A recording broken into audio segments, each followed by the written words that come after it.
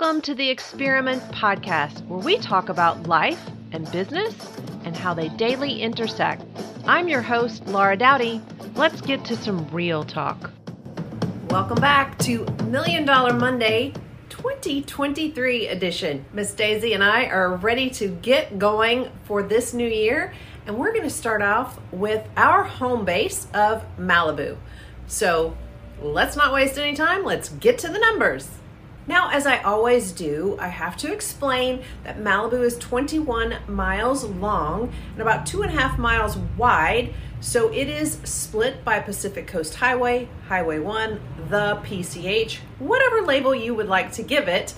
So we have a land side and we have a beach side, and I will break it down for you from there. Now, for the beach side of Malibu, the number of homes that sold for last year were 61 homes, and just 20 more homes sold in 2021. The average days on market came in at 85 days for this past year versus 79 in the previous year. The average price per home went up by $4 million, coming in for this past year at 14.3 versus 10.3 in 2021. The average price per square foot went down just a little bit, coming in this past year at $3,371 versus in year 21, just under $3,500. The average list price to sales price ratio for this past year came in at 89% versus 92% in 2021. For last year, the number of homes sold was 166 compared to 226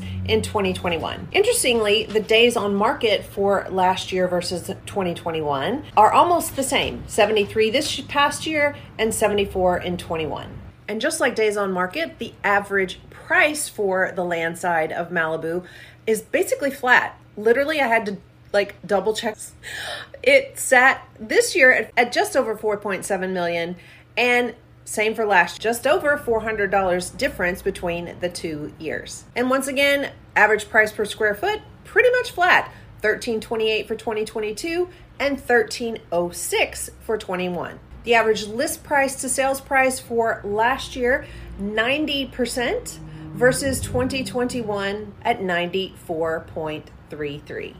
And last but not least, the total sold volume. This will help to give you an idea of the impact of what this past year has been like versus 2021, which was kind of the tail end of the COVID effect.